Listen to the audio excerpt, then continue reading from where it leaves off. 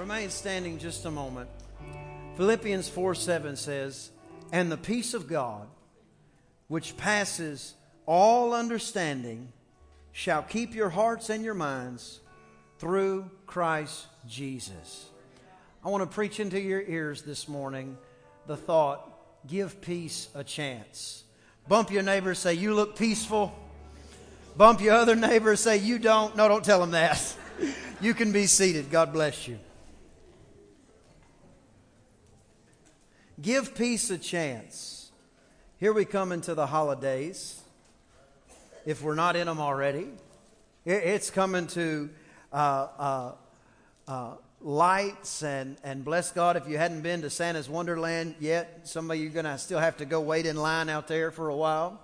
But so many different things happen in the holidays, and one of the things that people lose first in the holidays is their peace.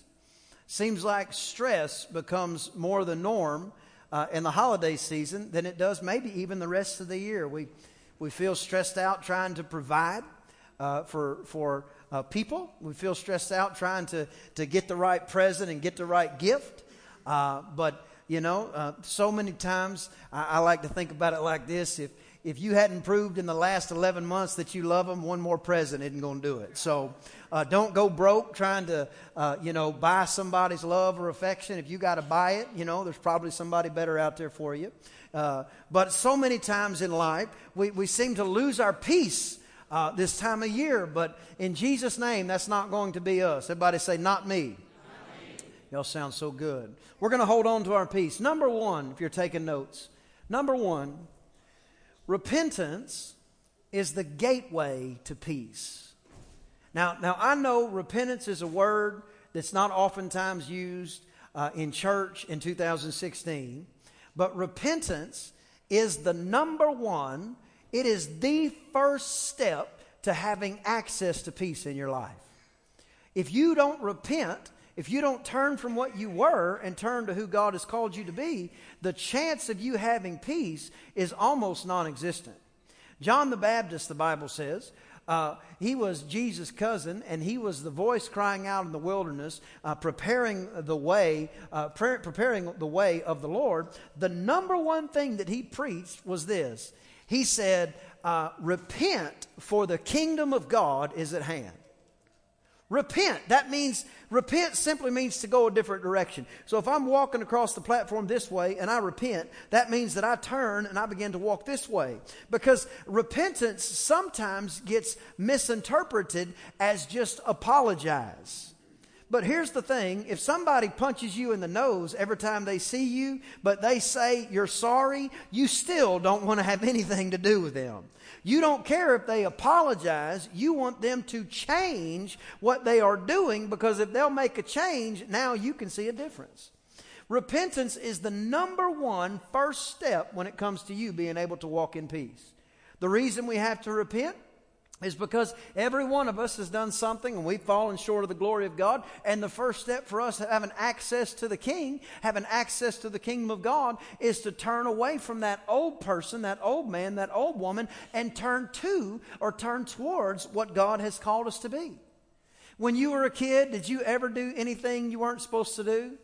Let me tell you a story. I was about 16 years old, and we had a black 4-wheel drive Suburban. And it was awesome. And my parents, they let me drive that big Suburban around. It was kind of loud. It had it started with a 350, but then we put some kind of stroker type motor in it, and that was even better. And it was just an awesome Suburban. And one time I was going to a birthday party, and it was going to rain that night. So I was all excited about it because we lived way out in the country, and I could choose how I was going to get where I was going, which means I was going to be driving down dirt roads in a 4-wheel drive truck in the mud. It was just going to be heaven on earth to a young man from East Texas. Can I get a witness? It was going to be a great night. And so we go to this birthday party, and the birthday party was total lame sauce. So I decided I was going to go on home. And I get in the truck and I'm driving, and there was a road that you just got a picture like our town was not. I mean, like you could throw a rock across it. Okay, so it wasn't big, but there was a road that would get you from the airport to about where our little small, in the middle of nowhere road was. But it was really windy and really muddy. In other words, it was the road I was going to drive on that night. So I got in the truck and I'm driving, and I don't know if you guys are familiar with Bo and Luke Duke, but that's where I got my driving skills from, was watching Dukes of Hazzard as a child. So I was picturing Roscoe P. Coltrane chasing me with his hound dog behind me, and I'm turning and I'm sliding the wheel and everything, and all of a sudden I slide that wheel, and when I slid, I started sliding sideways, and the truck stopped and started to teeter over, and all of a sudden it just rocked back to the upright position, and I'm about halfway in the woods. And I was like, oh my goodness gracious, what have I done? So I get out of the truck because I put it in reverse, it wouldn't back up, and this was an older model vehicle, so you had to get out for the four-wheel drive, and you had to what's called lock in the hubs. Has anybody ever had to lock in some hubs? That usually means either a good time or a really bad time, you know what I mean? So I get out there and I locked in the hubs and I put it in four-wheel drive, and I backed that big truck up, and I drove, and I got about 2 miles from the house, and I called a friend of mine. I said, man, you're coming to my house, but I need you to stop at the Little White Church 2 miles from my house. And the reason I stopped at a Little White Church because there was a light in the parking lot, and I could look at the damage or lack thereof on that Suburban. And I went to get out, and I went to step on the running board, and I almost fell because the running board was just flopping, dangling like that.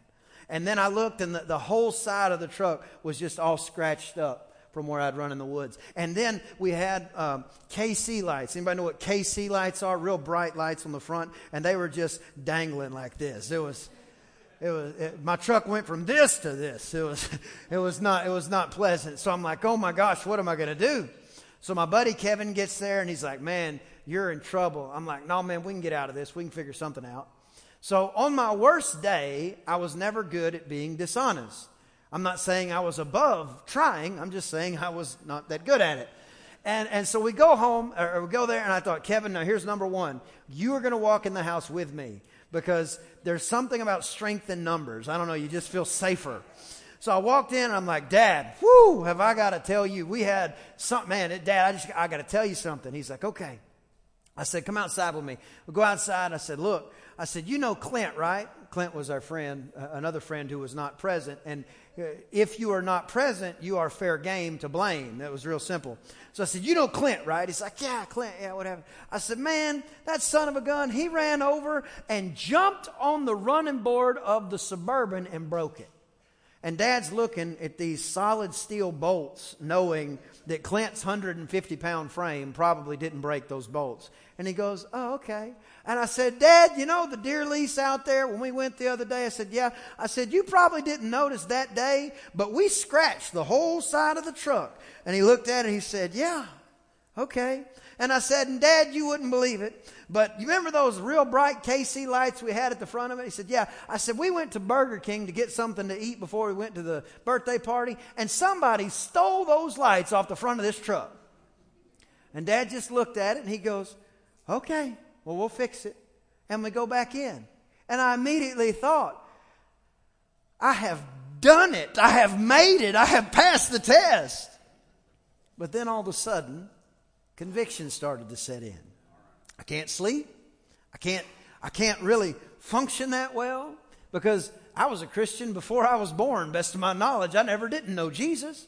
I've asked him into my heart several times, but there's never been a time in my life where my parents were not directing us to God. And I go to church the next day, and at our church we had something called a balcony, which if you were like me, and this was before smartphones, I would have loved to go into church as a teenager with a smartphone. All we had was the bulletin or the gum wrapper to play with. You guys have phones. You can check the Facebook and everything else.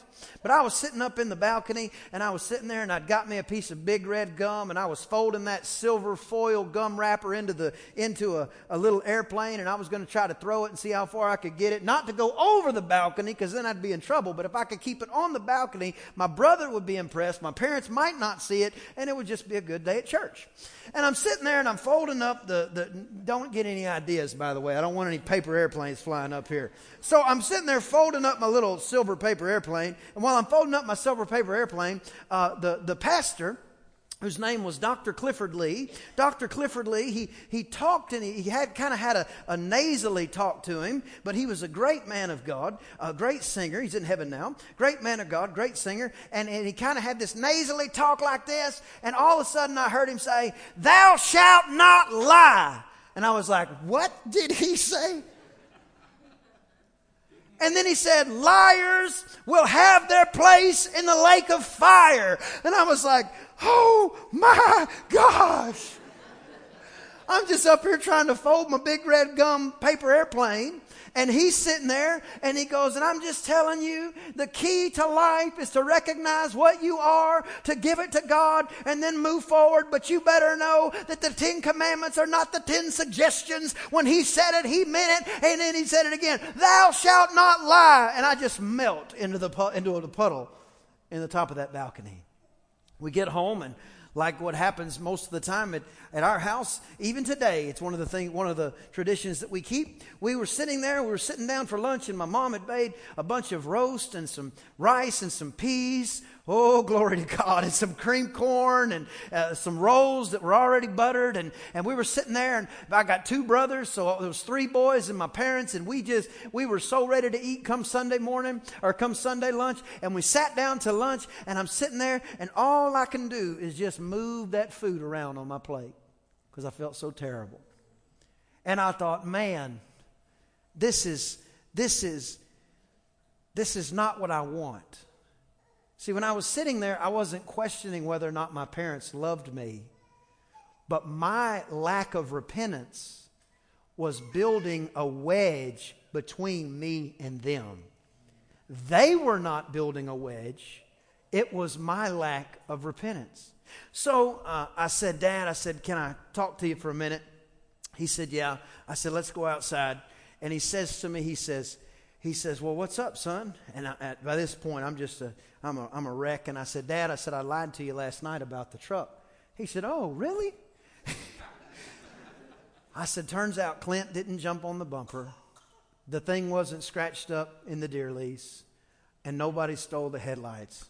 I was driving way too fast on that road over there. I slid off the road, and all this stuff happened." I said, "Dad, I'm real sorry." I said, "I wish I hadn't lied to you." He said to me, "Okay, let's go finish lunch. Don't ever do it again, and we'll get everything fixed." And I thought, what? Now, later on in life, I would do things not near that bad, and I would have all kind of penalties. Going through high school, you'd do something, and your parents they'd get you in trouble, and you'd have to do something. And years later, I asked Dad, I said, "Dad," I said, "I did all those things." I said, "I lied to you about that." I said, "I lied to you 3 times. I never even, really more than that, I never went to Burger King. I said, I just lied to you and lied to you and lied to you." I said, then the next day, I come and I tell you that I lied to you. And I don't get in trouble at all.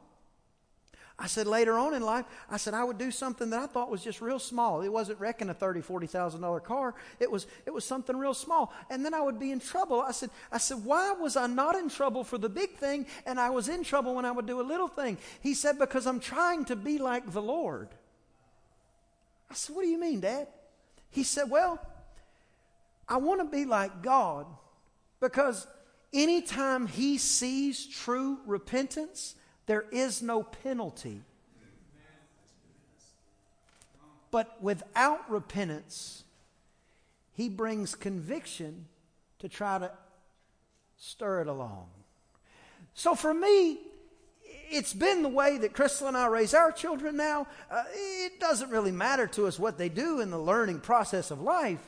If we see repentance, the penalty is out the window. Now, it takes some significant wisdom, because you got to know when they're trying to pull the wool over your eyes or they're not. But at the same time, as a parent, when that repentance shows up, the penalty doesn't exist. It's the same with God times a million. When the Lord sees repentance in your life, all penalties are removed, and now you are a candidate for walking in the peace of God. It's different for you and me. It's different for those who have called on the name of the Lord. When you love God, when you live for God, and then you miss it, listen, we're all going to fall occasionally, the Bible says. All I'm saying is, listen, don't make arrangements for it. Don't plan on it. Listen, sometimes we slip and fall. All I'm saying is let's try not to jump. You see what I'm saying? It's one thing when you fall, the Bible says we'll get back up. The righteous may fall 7 times, but we get back up. But it is the repentance, it is the turning away from that positions you to become a candidate for the peace of God in your life. Somebody give God a hand of praise in the house of God. Number 2, we have to get real good at casting our cares on Him. We've got to get exceptionally good at casting our cares upon Him. You were never designed to carry all of those burdens. You were never designed to carry all of those hardships. You were designed to live in the kingdom of heaven on earth.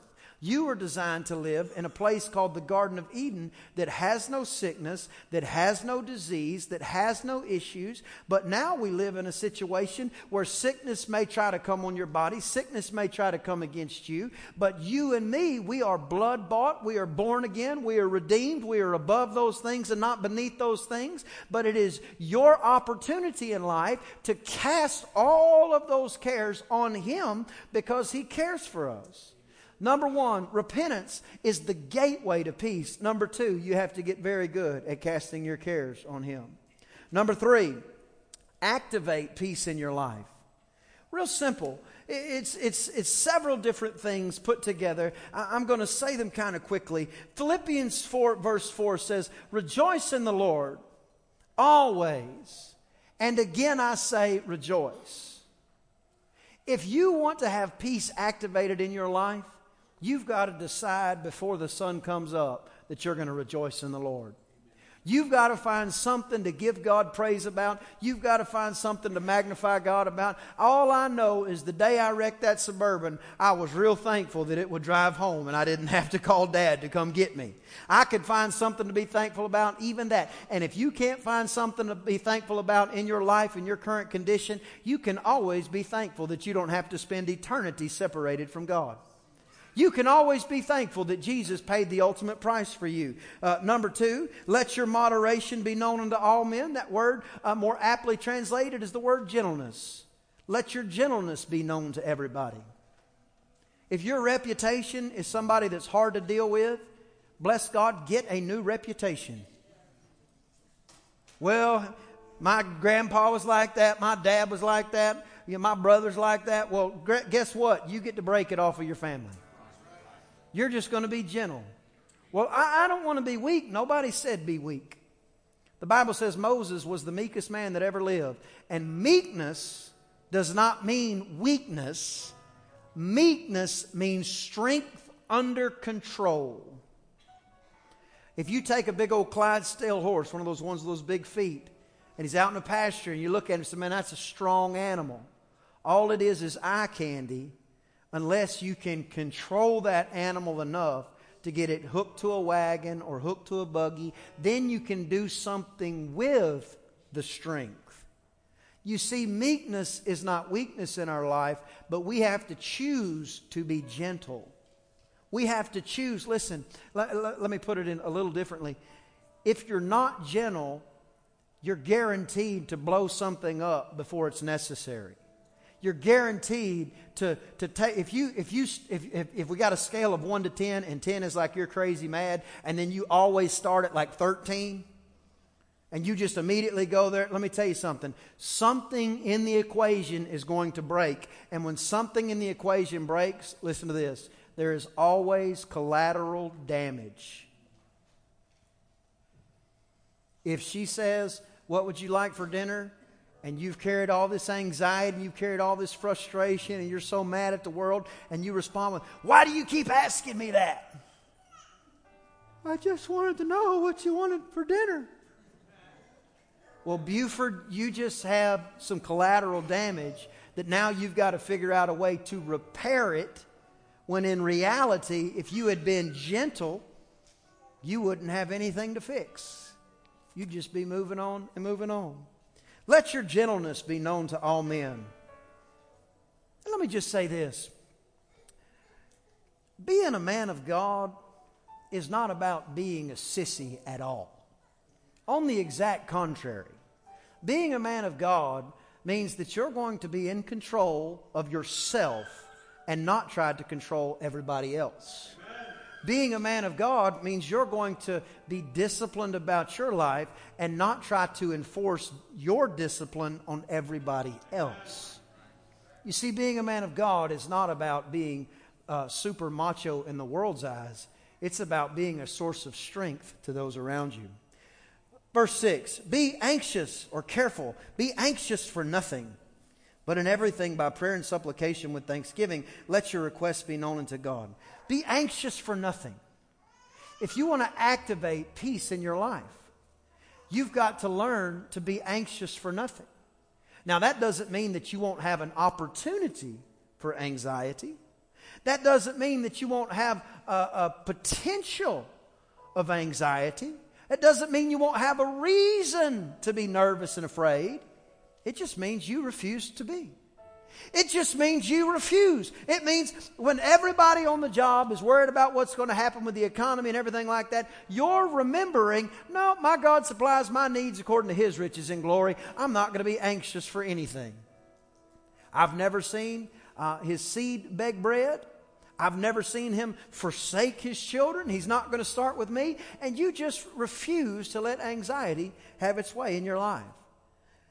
In everything by prayer and supplication. Supplication means a petition to God, a request.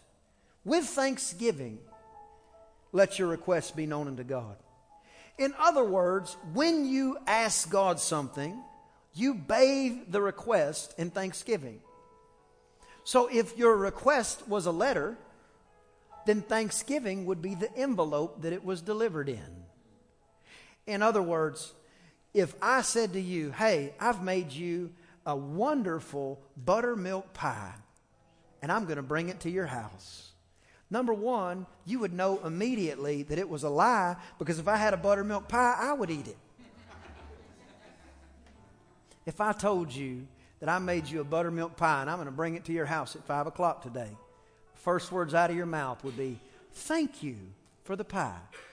Now, you don't have the pie. The pie is not at your house. You just believe me that I'm going to deliver at my word. It's the same thing with the Lord. If you trust me enough to thank me for something you haven't seen, how much more sense does it make to thank God for something that's in His Bible that we haven't seen yet? He says that His word will never return void. So when we make our petitions to God, we bathe it in thanksgiving. Here's a couple of examples. Father, I thank you that all of my children will serve you. I thank you in Jesus' name that I'm healed from the top of my head to the soles of my feet. I thank you in Jesus' name that you have never forsaken me. I thank you in Jesus' name that my future is going to be better than my past. I thank you in Jesus' name that your plans for me are for good and not evil, and they will come to pass. I thank you in the name. Now you're making your request. Your petitions are being made, but you're doing it scripturally, which is with thanksgiving. Stand to your feet if you would. I'm almost done. You do these things. You rejoice. Find something to be thankful for. Always be gentle. Never be anxious. Make your requests known to God. Bathe them in thanksgiving. Then verse 7 says this, and if you've done these things, the peace of God, which passes all understanding, shall keep your hearts and minds through Christ Jesus. That word passes is the word authority. It means the peace of God will surpass the authority of your understanding.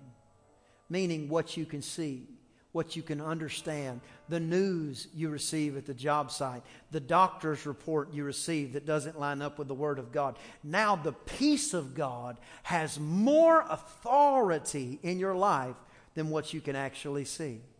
The peace of God, then the Bible says, will keep your heart and your mind. That word keep is a military word. It literally means to guard in a military sense your heart and your mind. The peace of God goes on patrol when you choose to rejoice all the time, when you choose to be gentle. The peace of God goes on guard and patrol mode, becomes the military police of your life when you choose to never be anxious, when you choose to make your petitions known to God and you bathe them with thanksgiving. The peace of God becomes the caretaker for your heart and your mind. Changes everything. All with a shift. The Bible says, as a man believes in his heart, so is he. As a man thinketh, so is he. When you think, I want you thinking on the peace of God. I heard it said one time,